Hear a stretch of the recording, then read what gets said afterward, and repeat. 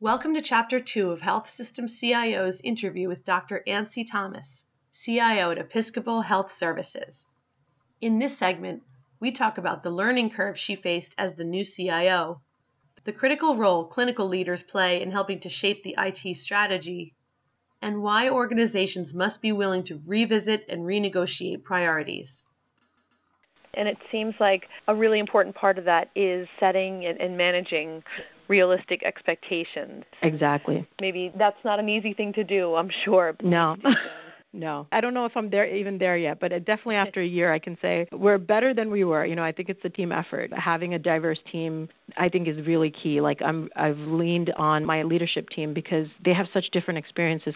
They're like a microcosm of the expectations of leadership and the operational leads because they come from such different perspectives. I think us doing that first and kind of going through all of the objections that people might have is really helpful. Having clinical people on your IT leadership team and also having really good technical folks who really understand technology at a really deep level, I think that's what makes us have a good approach to then when we meet with leadership because we can really understand where they're coming from. Right. Now, in terms of the EHR, at this point, do you have Meditech in the hospital? Yeah, we do. So we have Meditech and we have, and the outpatient practices in our clinics, we have Athena, which was a recent implementation, May of 2017. What version of Meditech is the hospital on? We are on 608, or 6X as it's known. Okay. Now, you talked about the work being done with data and with storage. For something like that, I would imagine that it really does help having people on the team, as you talked about, who are really kind of in the weeds or know that area very well. And is that something that you've definitely relied upon? Absolutely. I think one of the keys of being a good leader is admitting what you don't know, and knowing where you need help. And I think for me, that's something that I've been very open and honest about. I've cut my teeth in a clinical environment. And even when I got into the IT department, I was more focused on the application side, as most CMIOs really do, because they focus their energy on meaningful use and all of the things needed with the EMR and those initiatives. So you really get to know the applications team very well.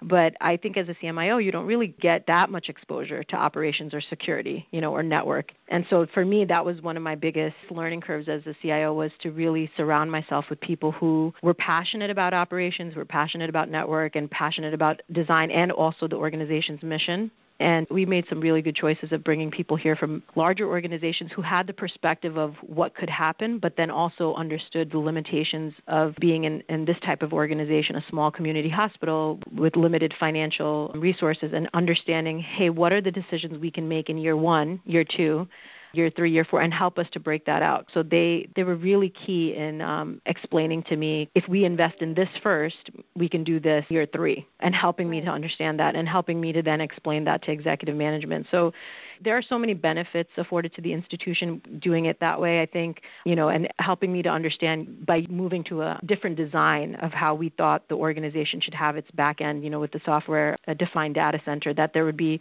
the ability to quickly move workloads when required, and if the hospital, for example, was impacted by extreme inclement weather. And that's something that's really, for us, very important. We're in a hurricane zone. We were impacted by Hurricane Sandy heavily. We had to move patients out of here. So that was really important to us, because at that time when that happened, I want to say that was October of 2012, if I have the dates correct.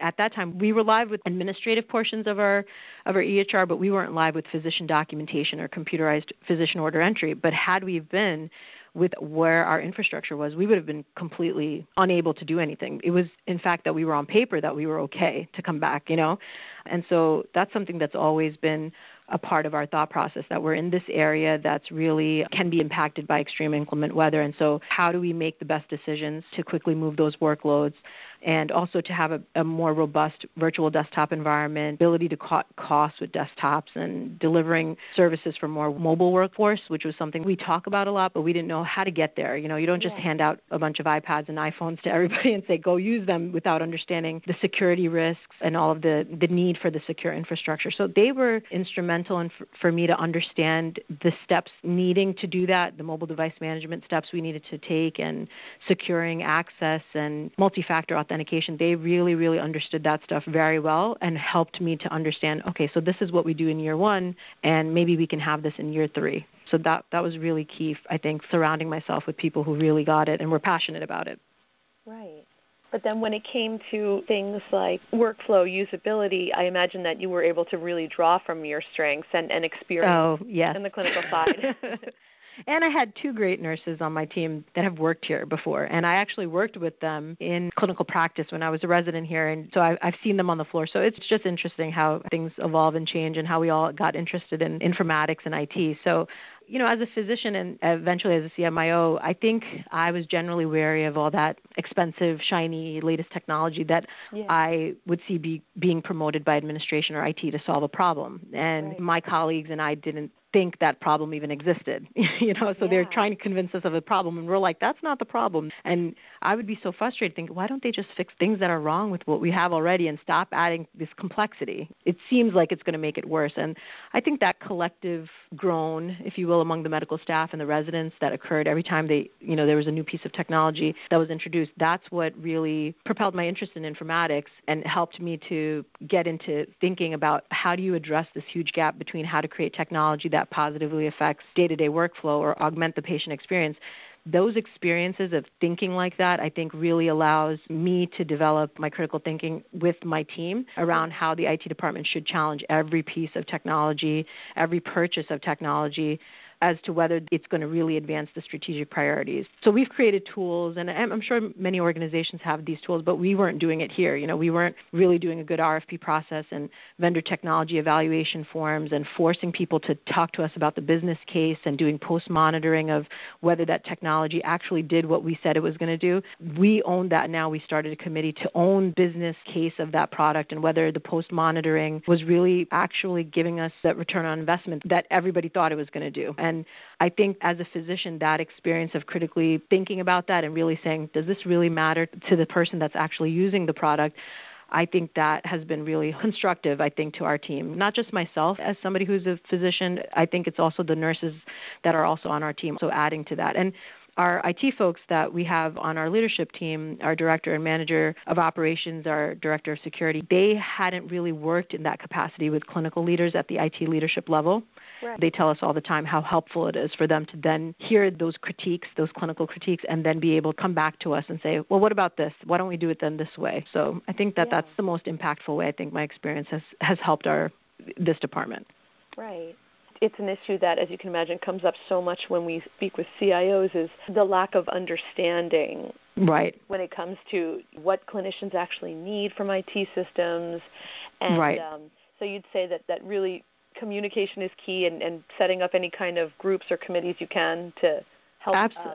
Bridge the gap. And I think for myself, I have to be honest about, I don't know that many CIOs, CMIOs, who are wearing this dual hat. I think it's very difficult. And so I would be lying if I would say that, I can do both and I'm really doing a great job being a CIO/CMIO. I think that there really is a separate role for a CMIO. And the reason I say that is because the amount of time and conversation and, like you mentioned, certain groups and committees that are required to really understand the evolving challenges that physicians have in our current healthcare landscape, it really takes time to listen to people and understand them and really look at their workflow. Sometimes physicians and most clinicians aren't the best at articulating what their challenges are because there's so much technology and so many things in between that they know things aren't working for them, but they don't know how to articulate it. So sometimes just getting on the phone with them and hearing them talk isn't really helpful. Sometimes just standing with them and watching them go through screens and look at the way that they're fumbling through the mobile device technology we think is so fantastic.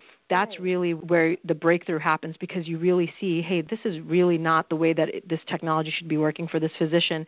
That takes time and energy and investment. And sometimes as a CIO, your priorities are slightly different.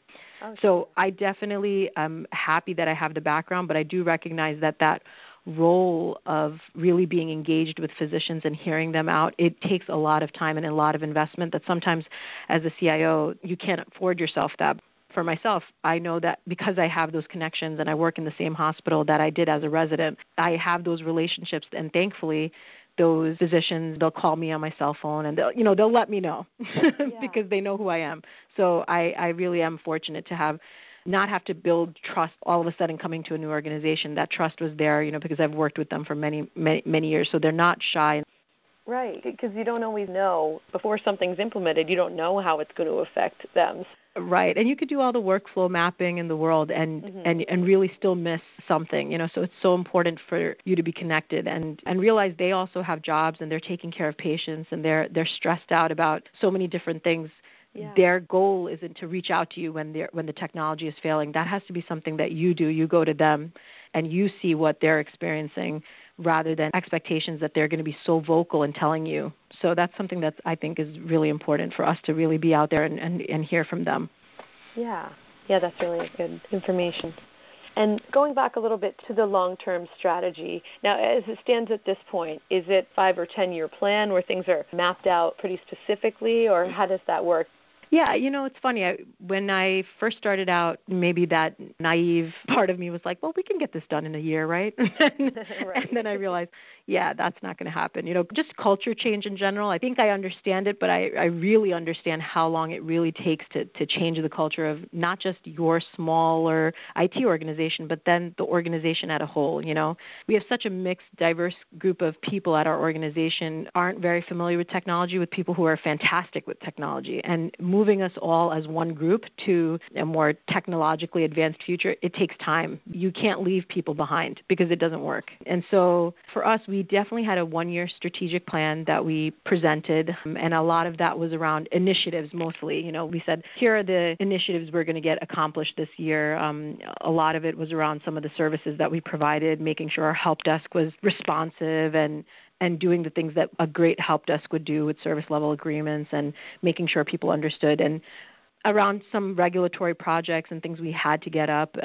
So those were what drove kind of the first year strategic plans. We wanted to get up nurse communication systems and get up a brand new EKG system and update our OB environment and give them a more updated application. So to that end, we had some infrastructure strategic goals. And so we're in the middle of doing that.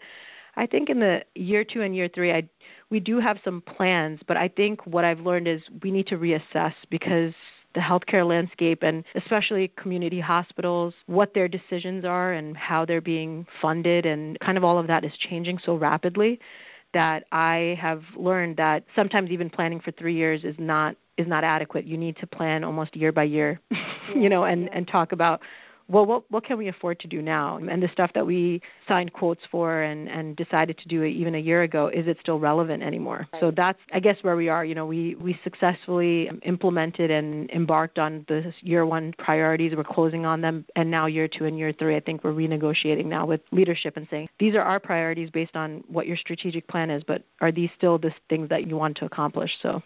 Yeah, it seems like it's necessary to do it that way. Yeah, absolutely.